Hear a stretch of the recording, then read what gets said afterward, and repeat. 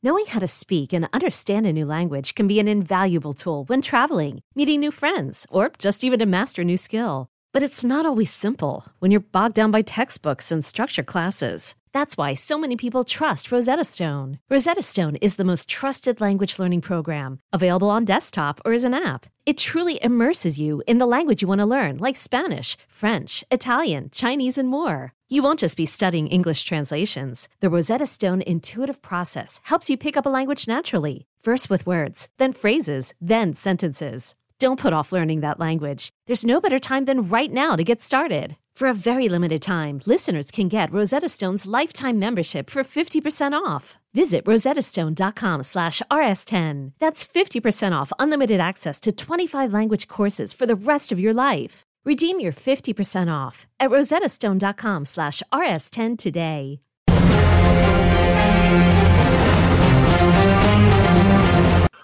Phase Zero Season 2, Episode 46. 46, there's 52 weeks in a year. We're so close to the end of 2023. Oh my God, another year of Phase Zero under the belt. Everything has changed and nothing has changed. I'm BD. Welcome to Phase Zero. Jenna's here today. Hey, everybody. I like the beanie. I like the beanie look that you got. You're very festive for the winter weather. Listen, I'm not going to lie to you. I just got back home like an hour ago. I didn't have time to do my hair, and I just thought the beanie would save my life visually. So thank you for that. Aaron, what's going on? Not a whole lot. Dreading going to the airport later today. Oh, I'll be thinking about you. Yeah, it's not fun. It's not fun. Yeah, those holidays at LAX, man. It's the worst. It's the worst. But Liam, how you doing? I'm good. I'm excited to be here. Sneaky kind of big week in news. There's a lot to cover. They might not be on the surface level of like big topics, but I think there's a lot of cool analytical points that we can bring to today's show. And that's exactly what you love to do. I know Mr. Statistician over there brings the facts, brings the heat. Welcome to the show, Liam. Thank you, Jamie.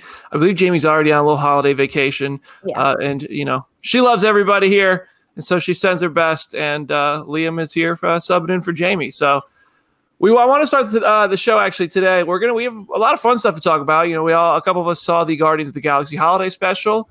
We're going to share our spoiler-free reactions to that. There is, like Liam said, actually a lot of MCU news and little bits to analyze and discuss. But also, I want to start the show because one of the biggest news stories this week was the passing of Jason David Frank. And whether you're a Power Rangers fan or not, I think that so many people in our community, the comicbook.com community, the geek fandom community, if you're on social media, you're at a minimum aware of who Jason David Frank was. If you've ever been to a comic convention, you've seen this guy bringing life to the party. And the reports are saying that Jason David Frank took his own life at the age of 49. And it's a tough loss under any circumstances to lose somebody who means so much to so many people. I know a lot of people grew up loving the Green Ranger and loving what Jason David Frank did as a Power Ranger. It's even tougher when you hear circumstances like that and you hear that somebody was going through just enough difficult mental moments and hoops and struggles that they make a decision like that. And so I just want to send our best, obviously, to the family of Jason David Frank, to the Power Rangers community, to everybody who loved JDF and never got to meet him. In my limited experiences with JDF, he was always just awesome, like just an awesome guy. And you just never know when somebody's going through something like that. So to all of our listeners, I just want to tell you, listen, if you ever need help, please hit me up on Twitter. There are people who can help you. There are people in your life who love you. It's seeing the outpouring of love for JDF was so beautiful. And I want you all to realize that you have people who love you too. You have people who are here to help you and going on with your life, getting through really difficult times. Please take it from me. If you get through some really hard times where you start questioning whether you're going to go on, when you do, you're making the right decision, and there are options to help and things get better. So we're sending our best to JDF, and I hope that anybody who's going through anything similar, you realize, you're loved, and there are people who want to help you through it. But if anybody else wanted to speak on JDF or any of that, if any of you guys were Power Rangers fans, I don't know. I've never talked to you guys about Power Rangers. But if anybody else wanted to speak on that, I wanted to open it up real quick to start the show. I liked the series quite a bit when I was younger and still kind of do. So it was really kind of wild to see, because I got like DMs from people and they were like, is this true? And there was such uncertainty, with how online is right now. Like you get reports people are gone, and then you have to wait for a real confirmation to see. But then like to get confirmation, then immediately see everybody just sharing good stories about the guy. I mean, at our own little corner of the universe, JDF actually was the first guest in the new studio in Nashville for Comic Book. He was the first one to help us break it in. So, and he was so nice to Chris Killian and Richard and everybody else and Jim. So he was just like, he seemed like a real light for a lot of people. And it always stinks when you see someone who meant so much to so many people pass away. So as his legacy, it speaks for itself and how the response developed. Yeah, you just never know what somebody's going through. So never be afraid to A, reach out for help, but also B, reach out to your friends. Just check in and say, hey, don't be afraid to tell your people in your life you love them. Let them know they're loved, and make sure they know you're enjoying moments with them as well. And with the holiday season coming up, what a better time to reach out to people, okay? What a better time to just say, hey, love you, miss you. Hope we get to catch up and connect soon. And you never know, you might save somebody's life and make a difference. And hopefully, you might never even know that you did. But yeah, Jenna and Liam, if you wanted to, obviously no obligations to speak on this, but I wanted to give everybody the opportunity if they want to. I'm just like, you're just going to make me cry. Like, I'm not even in the Power Rangers fandom, but like you said, he was just like an institution in this industry. Like he was always such like this beacon of light for people. And so I echo what both of you already said, because I think it was so beautifully said, and I'm going to start crying. So, well, listen, yeah, it's a heavy moment, but it's also, I mean, it's also a celebration of life. If you look at what people are saying about him and the impact he had on people, we can all only hope to have, such an impact on people's lives, to impact people so positively. It speaks volumes to who JDF was, and it's a terrible, terrible loss to lose him. We're after losing Kevin Conroy. It's tough, but hey, things get better. And if you need help, please, there are resources. The American Foundation for Suicide Prevention. You can look at their resources, their hotlines, and I encourage you to do so. I beg you to do so, please. We're going to go on with the show, and we're going to talk about the MCU as we do. I also, one other thing off topic, I wanted to say thank you to everybody who came out in New York City on Monday night. It was my birthday. I chose because I'm trying to get Marvel to do these things with us. I chose to do this so I could have another one under the belt so we can say, hey, look what we do. Universal called. They said, hey, we want you to do a Violent Night screening and a Q&A with John Leguizamo. So I was able to do that in New York. We had over 200 people come out. We had a really fun time watching Violent Night. It's a super fun movie. We did a Q&A with John Leguizamo afterwards, which we'll have some information and stories about on comicbook.com, I think next week when we finally have some time to get to those.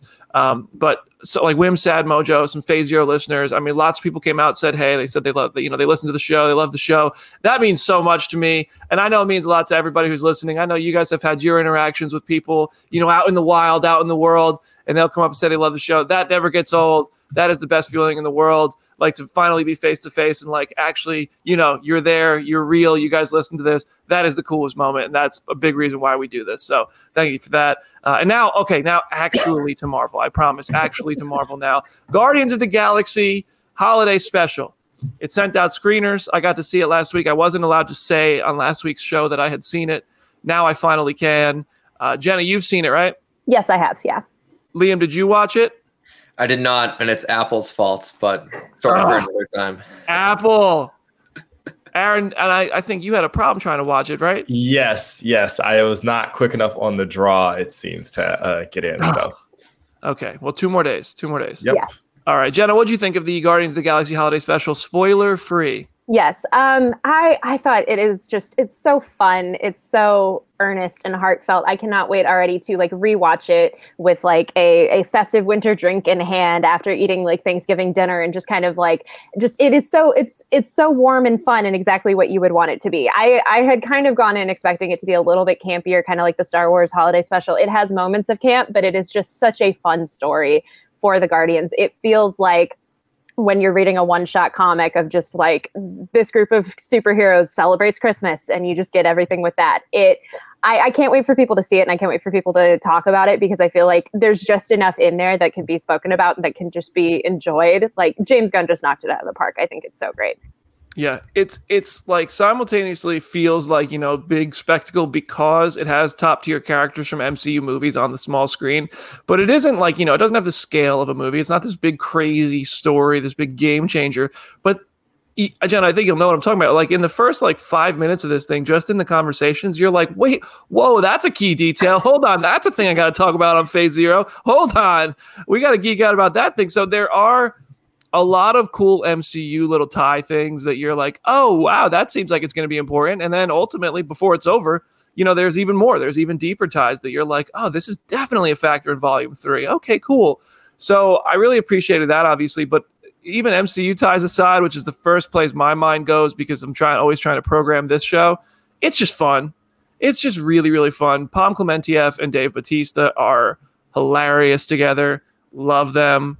And they're the stars of this one. I mean, Rocket, Cosmo, Groot, Peter Quill, Kraglin, all great. But this is the Drax and Mantis show finally, and I love a special presentation format, and it was very good. It was very good. We have an interview with James Gunn on the Phase Zero YouTube channel right now. A few thousand of you have already watched it. Thanks for that. We talked about a few things. I won't spoil it all here, but I will bullet point it. I encourage everybody to go watch this interview. Give us +1 of the view, but not during the live show. He told me why he didn't use Nova, which is never the right answer. But he said that Guardians of the Galaxy 1 did not actually have Nova in it at any point when he was working on it. He wanted Peter Quill to be the only human in the movie, and then if you look at the Guardians roster, all of them are the only species, only being of their species, so they're all kind of fish out of water, surrounded by other aliens. So that was an interesting story. He should have used Nova, though. Guardians of the Galaxy Volume 3, very much Rocket Raccoon story. I'm pretty sure he said that before, but he talked about it in more detail, and he talked about how the Guardians of the Galaxy Holiday Special, in a little bit slightly spoilery detail, he says the name of their ship and things like that. If you want to know nothing, skip that last question in that interview. But if you want to know a little bit, go watch the James Gunn interview on the Phase Zero YouTube channel. Now, I thought it'd be fun since this is the holiday special, and tomorrow's Thanksgiving, and we're going to go around the table here to say something about the MCU we're thankful for. Ooh. I think that'd be fun. Oh, Jenny, you're at the top of the screen.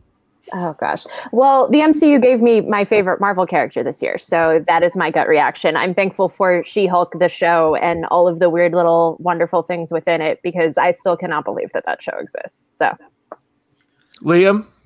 All right, I got a bit of a lengthy one here, but bear with me because I need to give these people their shine. The Phase 4 costume department. Yes. Oh, my God. Every single thread I saw on screen in the past couple of years was absolutely incredible. The Sam Wilson cap suit by Michael Crow, the white Black Widow suit by Janny Tamaim, every era of WandaVision, Maze C. Rubio, the Moon Knight suit, Megan Kasperlik, the entire TVA aesthetic in Loki by Christine Wada. Kate Bishop was also Michael Crow. The 3 Spider-Men being recreated, Sanja Milkovich-Hayes, Black Panther 2, everything from Ruth E. Carter. She won an Oscar for the first movie.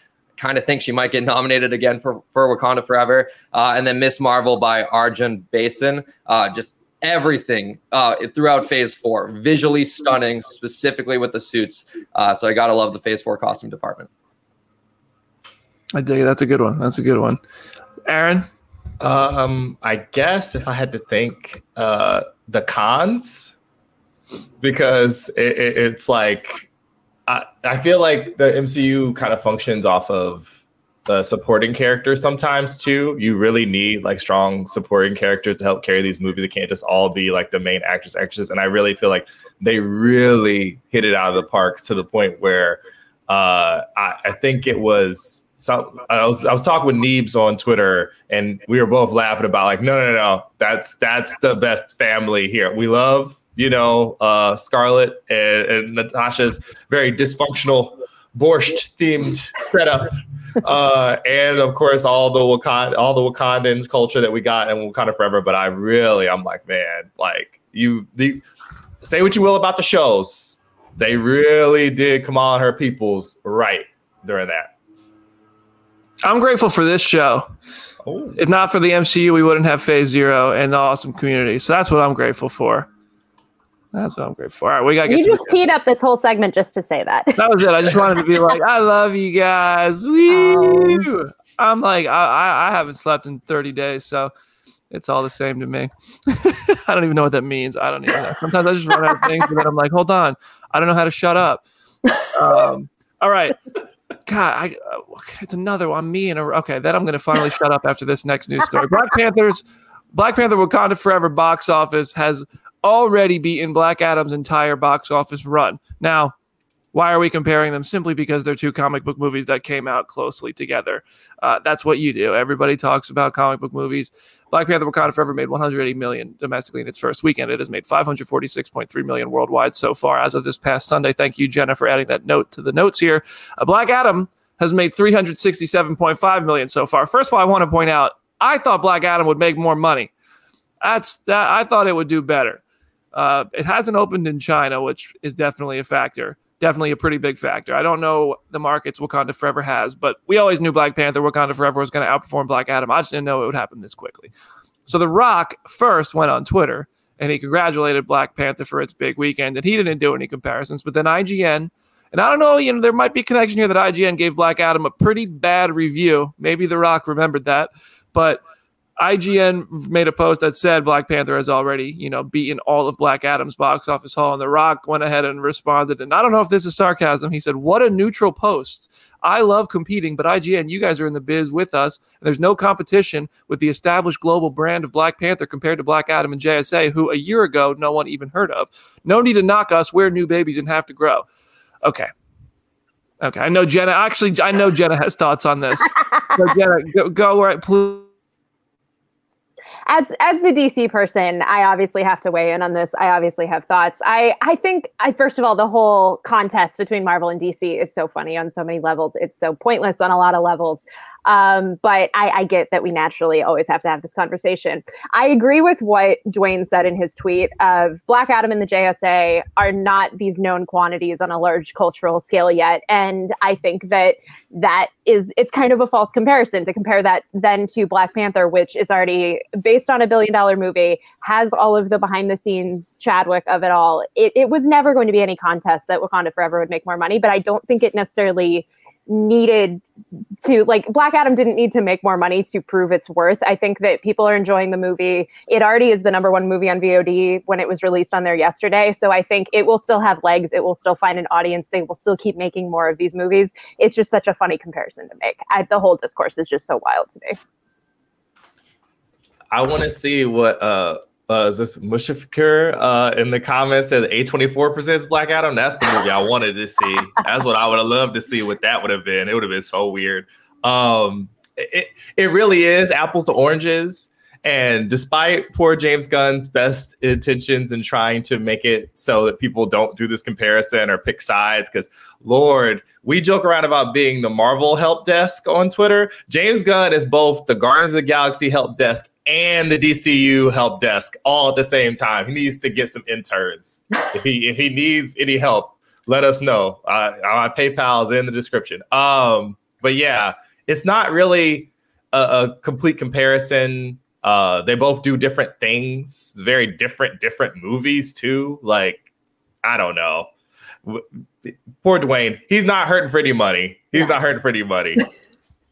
going to throw a bench. It'll be all right. I also think Black Adam was supposed to come out in the summer, before VFX stuff and all of that delayed it. I feel like it is a summer movie through and through. It is just a very fun, big, ridiculous action movie. And I feel like if it had played in the summer, the box office conversation would be so different. But because it came out so close to Black Panther and they're both two superhero movies released in the same time, this was the conversation we were going to have. Mm-hmm. The only tickets I see Black Adam selling for the next couple weeks is if somebody shows up to the theater and they see the little LED screen and the title's too long, they have to put ... and they see black and they think they're buying a ticket to Black Panther, or they accidentally buy a ticket to Black Adam. And this movie always only had 3 weeks to be successful because Black Panther was always going to eat its lunch. I remember when Avengers Endgame came out and Detective Pikachu was like, "Psych, we're moving back." It's just that was always what was going to happen. No, Black Adam was never going to make Black Panther money. Nobody expected it to. I think it's kind of weird to say the JSA, nobody heard of them. I love you, DJ. If you happen to be watching the show and you're a huge Phase Zero fan, I'll mail you a sticker. I enjoyed Black Adam quite a bit. I want a sequel, but he is right. There is no need to compare them, but also we have to find talking points. It's our job, and they're two comic book movies in theaters at the same time. Liam's got thoughts. Yeah, I mean, I guess the only comparison is the fact that Black Panther did it in such little time to beat Black Adam. But at the same time, like, we're all in this together. Shout out High School Musical. Like, these theatrical movies need to make money in order for them to continue happening. Like, if we can compare streaming numbers all the live long day, because at the end of the day, those are like separate entities, and Disney Plus is still going to generate revenue, even if the news about Bob Chapek kind of dispels that. Same thing with HBO Max and all that. But like, theatrical movies need to be successful. It doesn't matter whether it's DC, Marvel, Universal, Sony. Like, these things need to make money. And The Rock also comes from the world of professional wrestling, where it's always told when you are scripted to beat someone to still lift up your opponent in defeat, because at the end of the day, they did the job for you. They made you look like a bigger star. So never like bury your opponent on their way out. And not that these movies are pitted against each other, but we should be trying to uplift each other rather than, dispel. And also Black Adam has been like a pretty good success. I know marketing and budget and casting costs make it needing like 500 million just to break even. But who would have thought, the Shazam villain would make 367 worldwide a month into its theatrical release? Like, I think it's pretty impressive. And I just love how much The Rock cares about this character. It's cool to see the movie star really promoting the movie. Yeah, it's this one. I mean, this dude was, I don't know if I've ever seen somebody go through a press source as aggressively as The Rock tried to sell Black Adam. And that's a huge level of respect. I mean, that's why all his Under Armour lines say hardest worker in the room. A lot of actors go on press tours, but the Black Adam press tour, that man was going through it, giving people extra time. He was selling this movie, and I respect that. And it didn't open in China, so I don't know if it ever will. I don't know. I'm not actually. I think it and Wakanda Forever are both banned from China. So okay. which is also kind of an interesting numbers game, because I feel like that's part of why Black Adam just got released on VOD too, because it's like to kind of make up for the numbers that it would have potentially gotten from China. So. Interesting. Well, I'm rooting for Black Adam's success because I want a sequel. I love The Rock as Black Adam, even though the movie had its flaws. It was still fun. So anyway, we got some more Black Panther stuff to talk about. Yeah, so Damian Priest from WWE, former United States champion, North American champion in NXT, kind of a lesser known name compared to wrestlers turned actors. We know our Batistas, Rocks, Cenas, etc. But he was asked to read for Namor, according to Fightful Select, a very reputable site in terms of the wrestling sphere. It wasn't clear if the reading ever specifically happens, but Marvel apparently inquired to have him read for the character, / also another Talokan member. Based on his look, if you're familiar with what Damian Priest's vibe is, he looks a lot like Atuma. So that makes me think that they would have had him in kind of a lesser speaking role, more of just a physical presence for that character. I loved what they did with all of Talokan and Atuma specifically. I think I want to see him get more shine in a sequel movie or a Disney Plus series down the line. But yeah, I just thought it was kind of interesting that Damian Priest, a lesser known wrestler, being considered for a pretty pronounced role in Marvel's biggest movie of the year. I don't know if anyone is familiar with Priest specifically, but I just wanted to get your thoughts on reaching out to non-actors for specifically big Marvel roles. He's a big fella.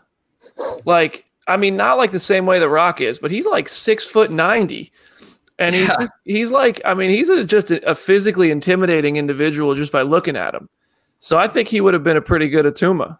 Yeah. Would have completely changed Namor.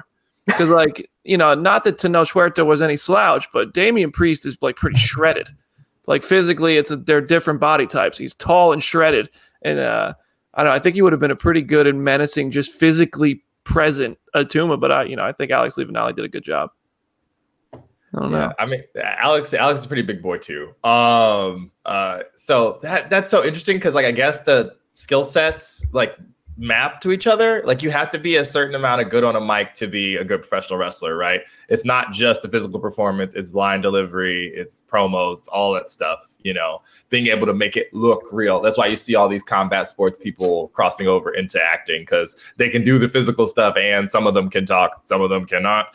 But yeah, it would have been very, very different. Also, man, oh man, I don't need no bigger person throwing poor Okoye into that spear. I don't think I need that. Yup. That was what I just thought of. I was like, man, if Damian Priest was dislocating her shoulder and that spear on the ground. Woo.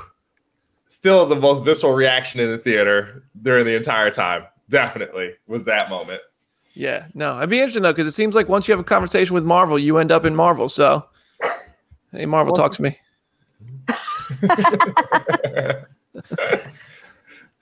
So speaking of Marvel, and speaking of, I said earlier that the Marvel versus DC discourse is always kind of silly. So is the asking directors about Marvel movies discourse. And the newest director to enter this is Quentin Tarantino. He spoke to Variety and he basically said that Marvel stars are not movie stars. He said, quote, "Part of the Marvelization of Hollywood is you have all of these actors who have become famous playing these characters, but they're not movie stars, right? Captain America is the star or Thor is the star. I mean, I'm not the first person to say that. I think it's been said a zillion times, but it's like, it's these franchise characters that become the star." I have just avoided so much of this discourse on Twitter because it just seems so all over the place. I can almost see where he's coming from, but I also think it is such a weird bone to pick, and I feel like it's a little unnecessary. So what do y'all think about it? I agree with him. Really, you do? Yeah. I mean, Anthony Mackie said the same thing. I know I'm not on an island here. I'm sure Quentin Tarantino, if you read that article, he talks quite a bit more about how he's just like, yeah, as a kid, I grew up, I loved Marvel. I'm the only thing that I have any gripe with, if I had to have a gripe, is that these are like the only movies that get made, which I don't agree with. I think lots of other movies get made. If you get more money and better opportunity if you're a franchise film, no doubt.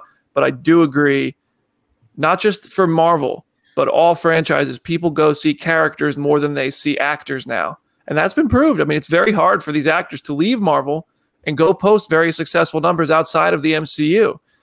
And in the 90s, people used to go see actors, and now it has shifted to going to see characters because you more so know what you're going to get because you get invested in the character more than you get invested in the actor. Personally, that's what I think. It's an interesting corollary, and the entire discourse in Jenna is that meme of the girl trying to walk away, and a guy playing a trombone in their ear. That's exactly what the effect of this is on Twitter. But it is like there are exceptions, and that's what makes it so frustrating because there are a lot of my family members that will go see something because Dwayne The Rock Johnson is in it. And it don't matter what it is. It don't matter what's going on. I had a friend who went to see Fast 9 literally just because Cena was the villain in it. You know what I mean? And even though someone would probably counter like John Cena is a character, which is fair, true. Never give up. But there are some people who sort of break through. I mean, the Gray Man. The reason me and Ariel sat through and watched that was because of Gosling and Evans just bickering at each other for about 2 hours. Brandon, I saw that thing. Because I love the Russo brothers, but why didn't anybody go see Tom Holland and Cherry? Uncharted only made money because of Tom Holland, I think, but it still wasn't like a box office blockbuster by what you would have wanted it to be.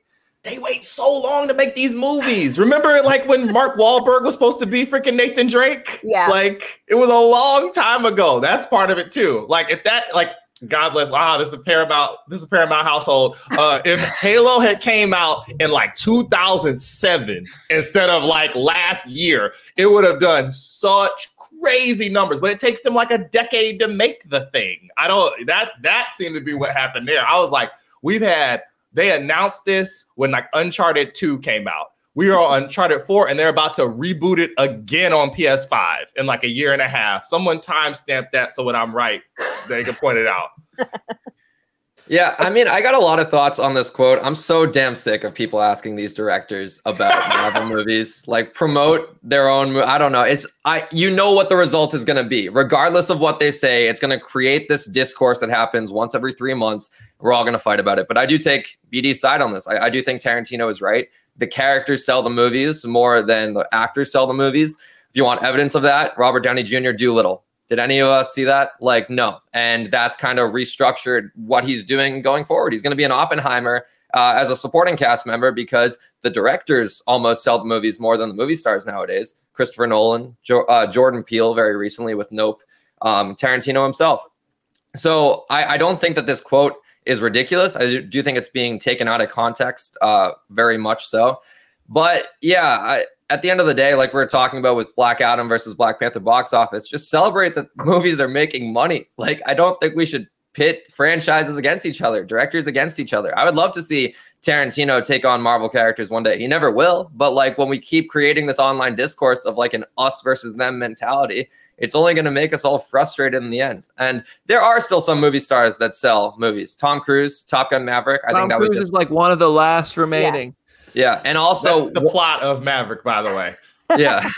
One more of that I'll add is, I mean, he's not a movie star in the sense, like you said, John Cena is a character in and of himself. But Harry Styles, the amount of teenage girls that went to see Dunkirk that did not care about the plot of that movie, just Harry Styles was in it. The amount of people that DM'd me after Eternals being like, is it true Harry Styles is in it? I want to go see it. And I'm like, I'm not going to confirm or deny, but like there are some people that still do move the needle. So I don't know. Definitely. I don't think you can make blanket statements about these things anyway. And I personally agree with the sentiment of what Tarantino said. I don't think he was like taking a jab at Marvel with this, because I think he's just being honest. Like, I think he probably understands the business quite well. And also, yes, while people go see the characters, they also go see the actors who play the characters. Like, if you suddenly had Chris Evans not playing Steve Rogers in Captain America Civil War, the turnout's different. If you did Spider-Man No Way Home and Tom Holland was suddenly unavailable, and then Asa Butterfield steps in to play Peter Parker, oh no, I slipped. Oh no. But you know, somebody else is playing that character. It's complete. So yes, the actor and the character go hand in hand when the actors play the character so well, but a lot of people don't go follow the actors from these big franchises with Marvel and DC into other things. Some people do, absolutely.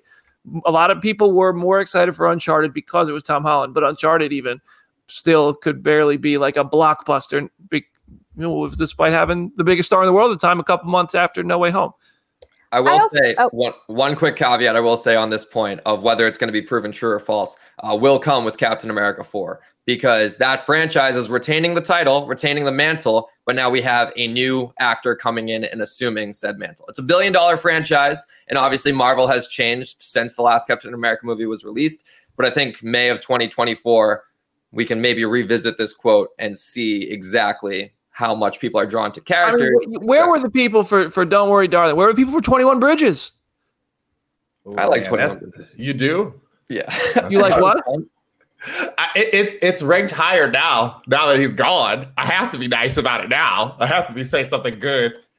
I mean, 21 Bridges was so fine of a movie. It was okay. It's another one with the Russos. It's all right. But the Russos are another example of this. Everybody was hyped to see their Infinity War and Endgame.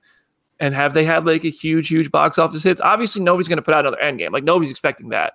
But they seem to, be dabbling in all kinds of different things, and none of them are like really standout hits. If that, I don't even think that's a jab at the Russos. I watch everything the Russos put out because I like them. I'm one of the people who are proving my own argument wrong.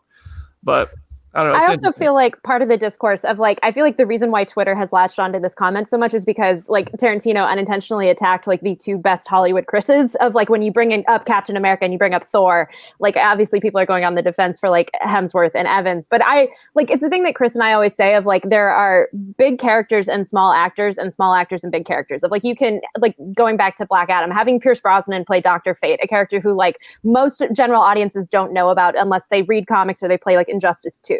Or like having Angelina Jolie play Thena. Nobody really knew who Thena was, but oh my God, Angelina Jolie's in a Marvel movie. I'm going to go see that. So I think like that is part of how the industry is starting to work of like elevating these characters and elevating the actors. So I agree with Tarantino's point. It's just like it's mutated to something so far beyond what he actually meant to say.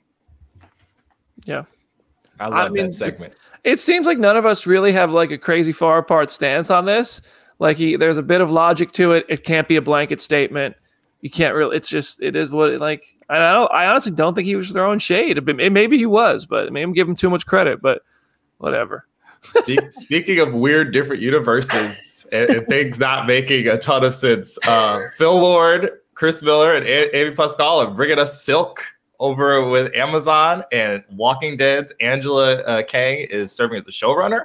So I wonder what exactly do we make of Spider-Man TV outside of Disney Plus that I'm assuming we will all watch because of it being tangentially related to all this other Spider stuff in the pipeline for Sony. Ooh, Brandon. no. Oh my God. The turkey got to him early. Wow. Listen, I love many of the names you just named.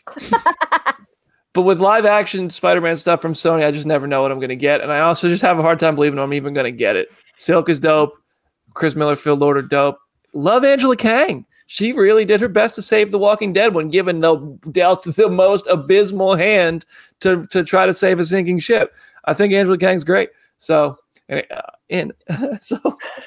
but sorry, someone else. This is one of those shows that has been like so far in the works for so long. I'm just going to keep talking just to distract from BD. But like I've written about this show like so many times over the past couple of years, and I've basically been able to write the same thing every time because nothing has really happened with it. But this is one of those projects that I've always wanted to potentially see happen, but it almost felt like Channing Tatum's Gambit movie of like, maybe we'll get this, maybe we won't. We'll just see how things shake out.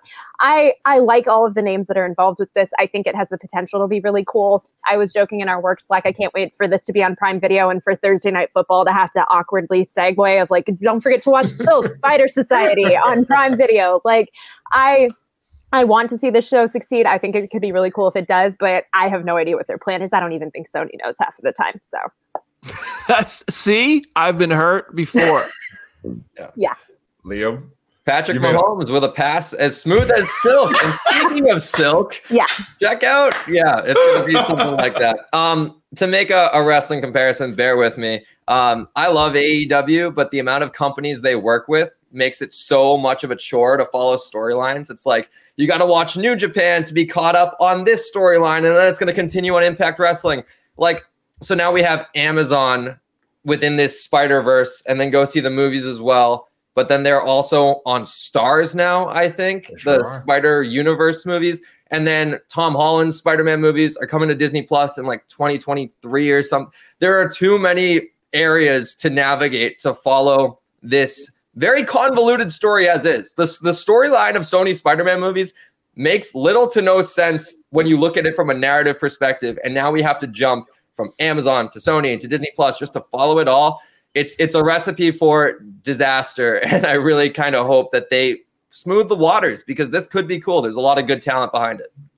See, also a small note, Liam, they're calling Stars Lionsgate Plus at the start of next year, so you're going to need to file that away for yourself there. You're going to get it out. If I'm going to be honest, though, the narrative of Sony's Spider movies outside of the Spider-Man trilogy is just we have the rights to Spider-Man characters and we want to make money with them. Like that's all it seems to be. Anything else in terms of plot almost seems to be happening accidentally. The Spider-Verse movies are incredible, but I don't think that's necessarily Sony actively trying to make them incredible. It's just that they got really good people making them. So I don't know. This narrative's so nuts. It's going to be very, very interesting because some of the stuff you've heard about Madam Web is so out there and just nutty that I'm like, how in the world are you ever going to like Tom Holland's Peter storyline does not seem to link into have any entry point into, much less the Venom movies, which are their own thing too at the same time. Poor Brad is he just threw. Some of y'all who are not watching at home, y'all are missing out. Listening to this, Brandon looks like he's a hostage. It looks like someone's going to tell him to build a suit with a box of scraps up in the corner. So he's excited. Done. Yay.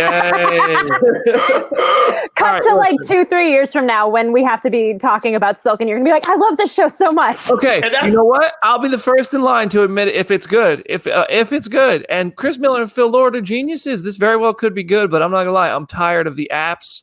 I'm tired of separate universes that bait us with a bunch of bullshit about being connected when they're not. Like, y'all just stole Vulture back. Okay, great. Go do whatever you're going to do to mess up the character of Vulture after he was perfect in Homecoming. Whatever, man. Please, for the love of God, just do Silk well. And I'll be there and I'll tell you it's great. But until then, I've been hurt too many times in these spin-off things. I can already see the meme when this thing gets like announced and there's a title card and the quote retweet is going to be, has to do with Spider-Man, I think. Like that's going to be everyone's reply. Let's talk about Blade. Blade got a new director, Jan Demange of Lovecraft Country and Top Boy, which is a movie. But Jan has directed episodes of Lovecraft Country. Got a new writer, Michael Sarbury, who wrote When They See Us and the Inevitable Defeat of Mr. and Pete. It is reportedly going to be darker than any MCU project so far. Still no word on an R rating, so probably not going to happen, but darker. It's going to be dark. And the former director, Bassam Tariq, weighed in on the new director being hired on Instagram and said, "The news is finally out. My dear brother, Jan Munir Demange," I'm so sorry if I'm pronouncing that wrong. I will know how to pronounce this man's name very soon correctly. I hope I got it right. Is directing Blade. Y'all are in for a real treat. Jan was instrumental in giving me the courage to start developing Mogul Mowgli.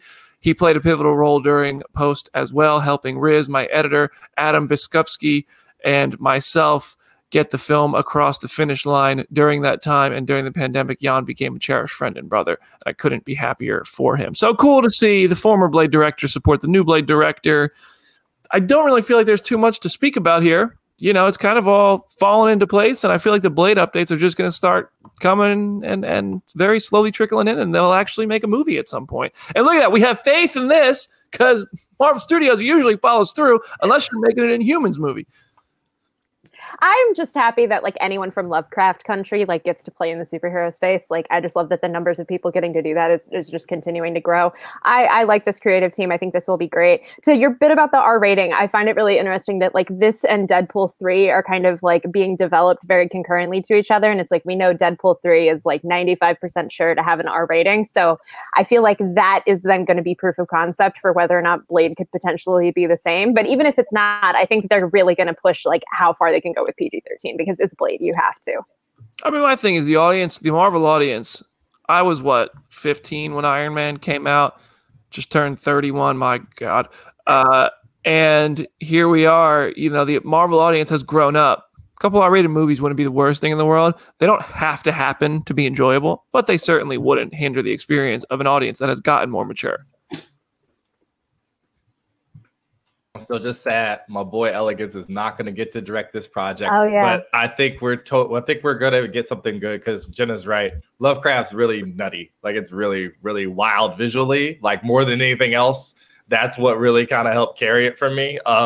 So seeing someone from there getting their chance, and then very like the writer. These are like sort of more like serious credits. Like I was like, oh, that's a little bit different. So. Hoping for the best. At some point, there will be a movie, like Brandon said. If Maybe it becomes a series, I will cry.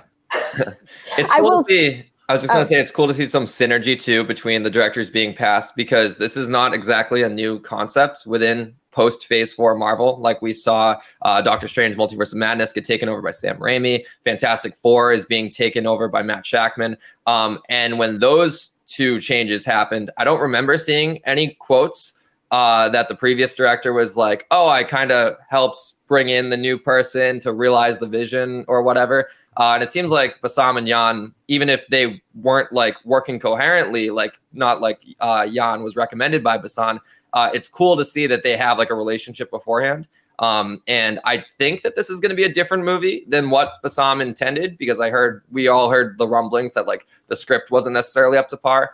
But still, it's cool to see kind of a seamless transition between directors. And I will say to Aaron's point, go watch like the first scene of Lovecraft Country, like the pilot episode, like the first like 5 or 10 minutes of it are so wild. Watch that because Jan directed that and like you'll be excited for him to do this movie because I have a feeling he could just get super nuts with it.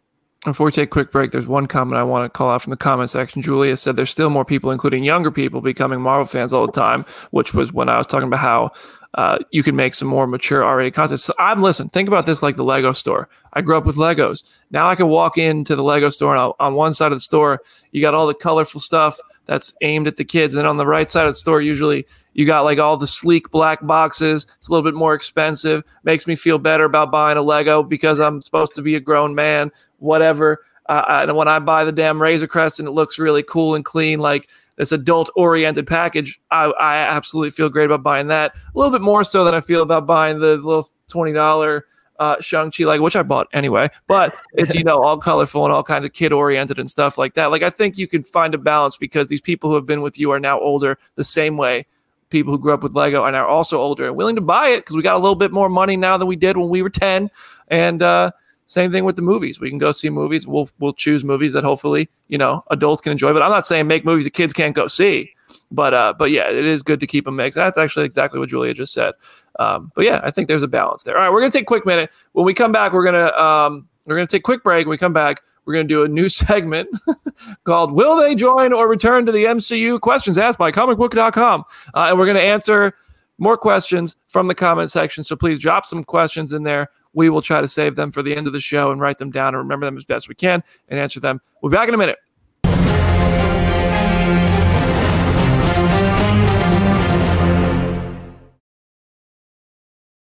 Selling a little or a lot? Shopify helps you do your thing, however you cha-ching. Shopify is the global commerce platform that helps you sell at every stage of your business. From the launch your online shop stage, to the first real-life store stage, all the way to the did we just hit 1 million orders stage. Shopify's here to help you grow. Whether you're selling scented soap or offering outdoor outfits, Shopify helps you sell everywhere. From their all-in-one e-commerce platform to their in-person POS system, wherever and whatever you're selling, Shopify's got you covered. Shopify helps you turn browsers into buyers with the internet's best converting checkout. 15% better on average compared to other leading commerce platforms. And sell more with less effort thanks to Shopify Magic, your AI-powered all-star. Shopify powers 10% of all e-commerce in the US. And Shopify is the global force behind Allbirds, Rothy's, and Brooklinen, and millions of other entrepreneurs of every size across 175 countries. Plus, Shopify's award-winning 24/7 help is there to support your success every step of the way. Because businesses that grow, grow with Shopify. Sign up for a $1 per month trial period at shopify.com/Odyssey Podcast, all lowercase. Go to shopify.com/Odyssey Podcast now to grow your business, no matter what stage you're in. Shopify.com/Odyssey Podcast.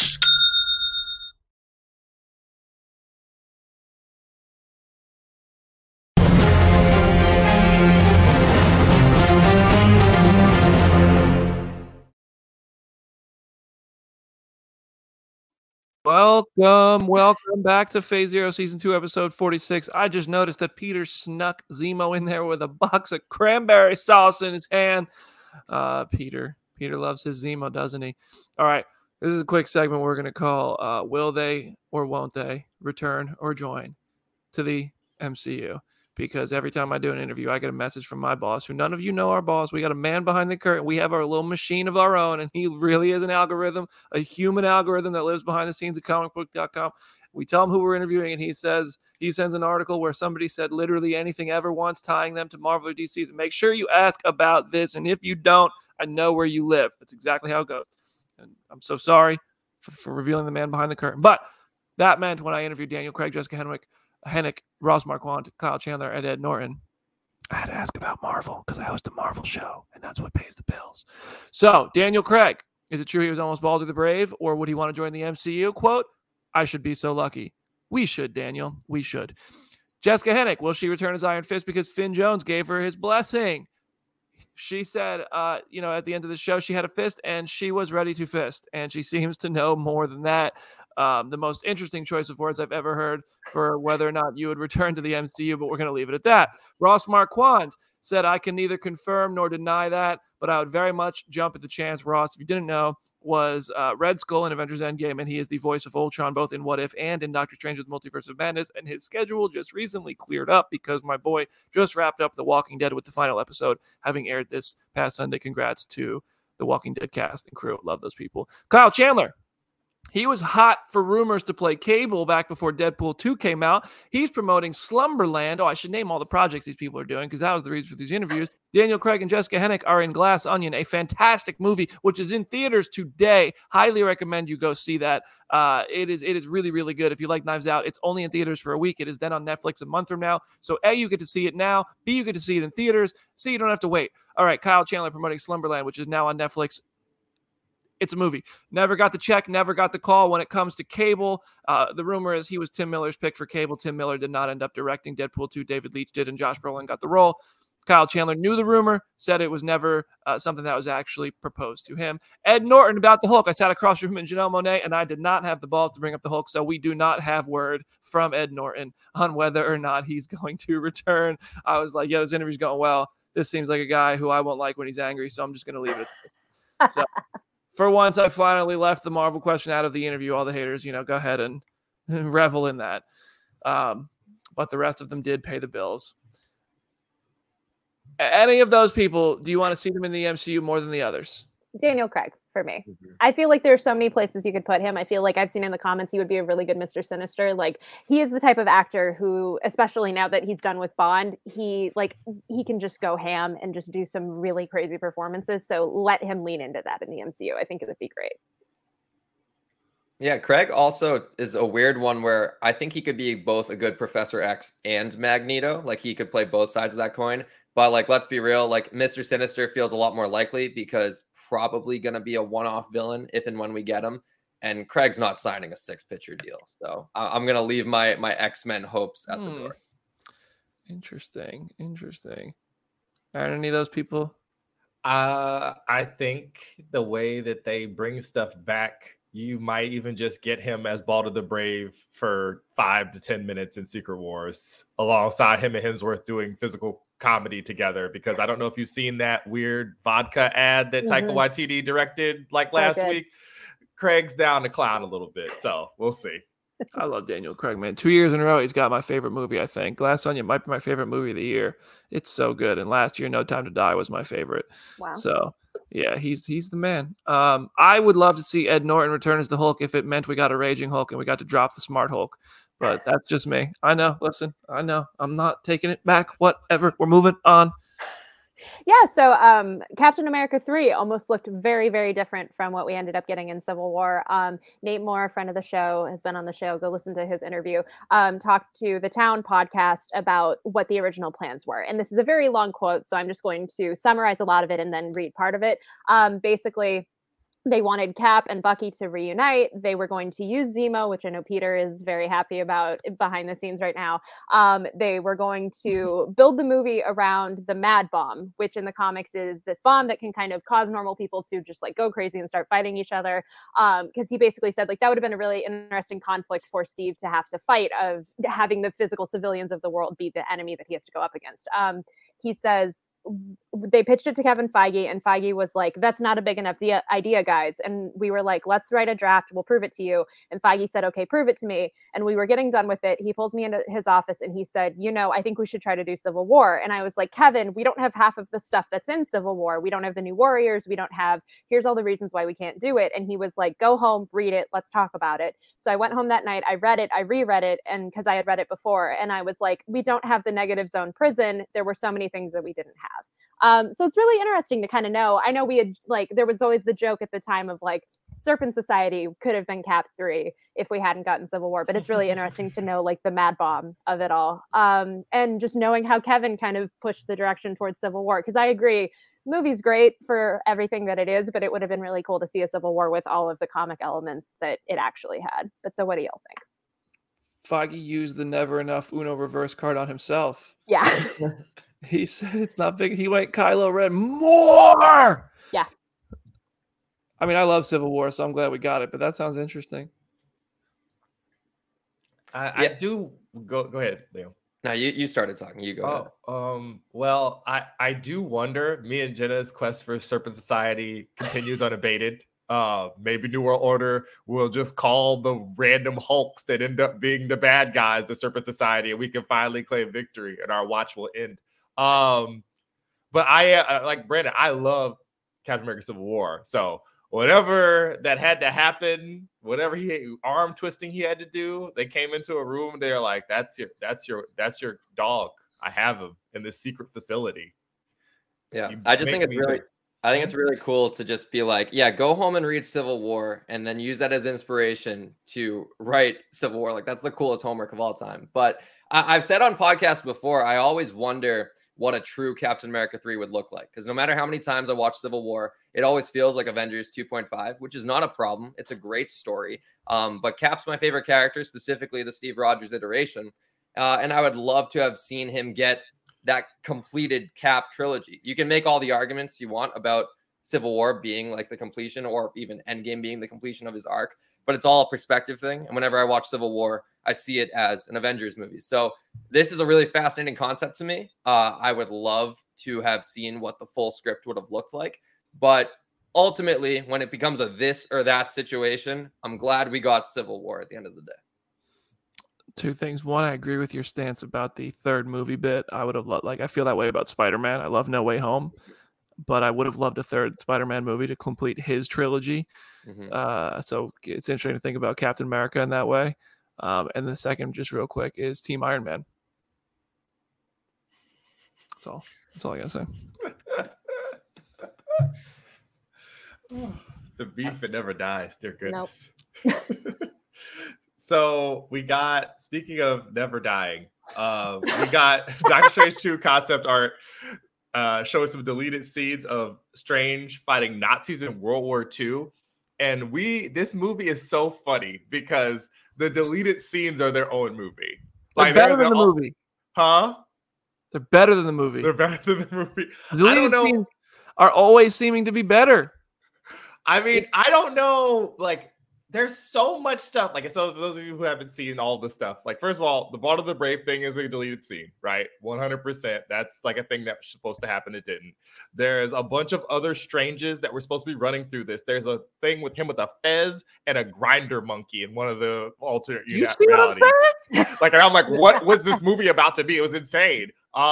So that, along with weird Hindenburg giant World War II set piece with poor Benedict Cumberbatch running around in a much more natural habitat for him as an actor than the MCU. It sounds very, very interesting. I don't know. It's going to be one of those things, if they ever drop what the Derrickson script for this movie was, it's going to be the Duel of the Fates thing again. See, because I yes, this movie, the concept art and the things that we could have gotten could have been wild. I still wish we had gotten the Mr. Fantastic post-credit scene instead of what we ultimately got. But it's the fact that the movie came together into what it did, given the circumstances of it, I still love it for that. I'm quoted on the DVD box, so I also have to be nice to the movie, and I still genuinely enjoy it. But it is this thing of I would have loved to have seen the weird reality warping and all of these different soldiers fighting. That would have just been super cool. But I'm sure there's a good reason why that didn't end up happening. Yeah, no, I mean, I'm just saying, every time we hear of deleted scenes, not just in Doctor Strange, it's Thor, Black Widow, all these just deleted scenes we hear of. It's man, why did they put them in the movie? That sounds so cool. I think the biggest one is the post-credit scene, but no, I don't really have beef with Doctor Strange 2. I just think the first one was better. We'll see when we do our rankings how you really December 7th. What a plug. Great job, Jenna. We are doing our MCU Phase 4 rankings show on December 7th. You can tune in live on YouTube and listen to us where all major podcast platforms are available, or whatever I'm supposed to say there. All right. We're going to open this up to some questions from the comments section to round out our show today. We're not going to do a bonus episode for the Guardians of the Galaxy holiday special on Friday because it's a bit of a, holiday weekend. So I don't know everybody's availability, and I just don't have the means to plan it myself because I'm also unavailable. So we will not be doing a Guardians of the Galaxy holiday special. We will a special, even though the special presentations are great and we do look forward to what you all think of it. We will still be covering it on Twitter and all that stuff. And next week on Wednesday, we will talk about the Guardians of the Galaxy holiday special and spoilers. But we'll save that, for the second half of the show. We'll do news at the top of it. Maybe somehow we'll pull off a magical miracle of a special guest, but it gets tougher around the holidays because people are still working and doing stuff with their families. So with that, but all right, I stalled enough to get a couple questions in the comment section. Let's see what they say. Oh, yes. Can y'all discuss Guardians in more depth next week? We absolutely will, Julia. We hope you'll join us again. No, there are no. If Tony Gilroy could work on an MCU project, what would you want to see? Tony Gilroy, the writer of Andor and Rogue One. I'm 2 episodes behind on Andor as of today. I got to finish that show. It got really good, man. Anybody have thoughts on this? Well, I love the grounded MCU, and everything from Andor just feels like a cool, grounded, gritty spy espionage series. So that Cap 3 we never got. I'd love to see him do Serpent Society. Tony Gilroy, Serpent Society. Make it happen. Armor Wars or Secret Invasion. I haven't seen it yet, but I think Tony Gilroy would have been good for Secret Invasion. I feel like Shield, like something relating to the world of Shield, like some sort of espionage, spy thriller sort of thing, like Winter Soldier on steroids. I think that would be a cool fit. TVA series where one of the people figures out they're a variant and tries to unravel the conspiracy at the heart of it, and then Jonathan Majors comes in at the end and vaporizes them. Nice. Julian says, thoughts on if Iger coming back is going to affect Marvel in any major way? I don't think it's going to be any major way. Yeah. I kind of think Iger stepped aside for some of the really difficult stuff. He saw it all coming and was like, I don't want to be the guy in charge when this all goes down. And then it all went down. And he's like, here's my chance to be the hero. And I think Bob Iger's return is mostly parks and experiences based. So, yeah, I don't know what the effects could be other than maybe taking a look at Marvel and thinking like, okay, we're putting out too much and it's hurting the size of the audience because they obviously want the biggest possible audience. And I think that the amount of Marvel content might be scaring some people away a bit. Not us, we're here, but, the casual viewer is not keeping up, I don't think, as much anymore. Maybe, but anybody else have thoughts on that? I agree about that. I also think like Adam wrote a really good piece on our site basically asking like, could it lead to less mature Marvel content, like the Defenders verse and the more like kind of R-rated skewed sort of stuff? That's the one thing I could possibly see, but I feel like time will only tell at this point. Listen, they're going to be too busy dealing with annual pass holder stuff and Magic Key stuff to be over here and stuff. I told Nicole yesterday because she was talking about planning a vacation to Disneyland. I'm like, me and Ariel went to Knott's for a Scary Farm a couple weeks ago. I've never seen so many annual pass holder bumper stickers in my life outside of Disneyland or outside of Orange County than in that Knott's parking lot. Them people were like, we're taking our money over here. Like, we don't care. So they got that to deal with, I think. I'm not going to lie, though. I'm not an annual pass holder because I don't live in a state with a Disney park, but I do like the Genie system. The scheduling thing is fine. That's cool. The money and some of the other stuff with it is a little dubious. Well, okay, hold on.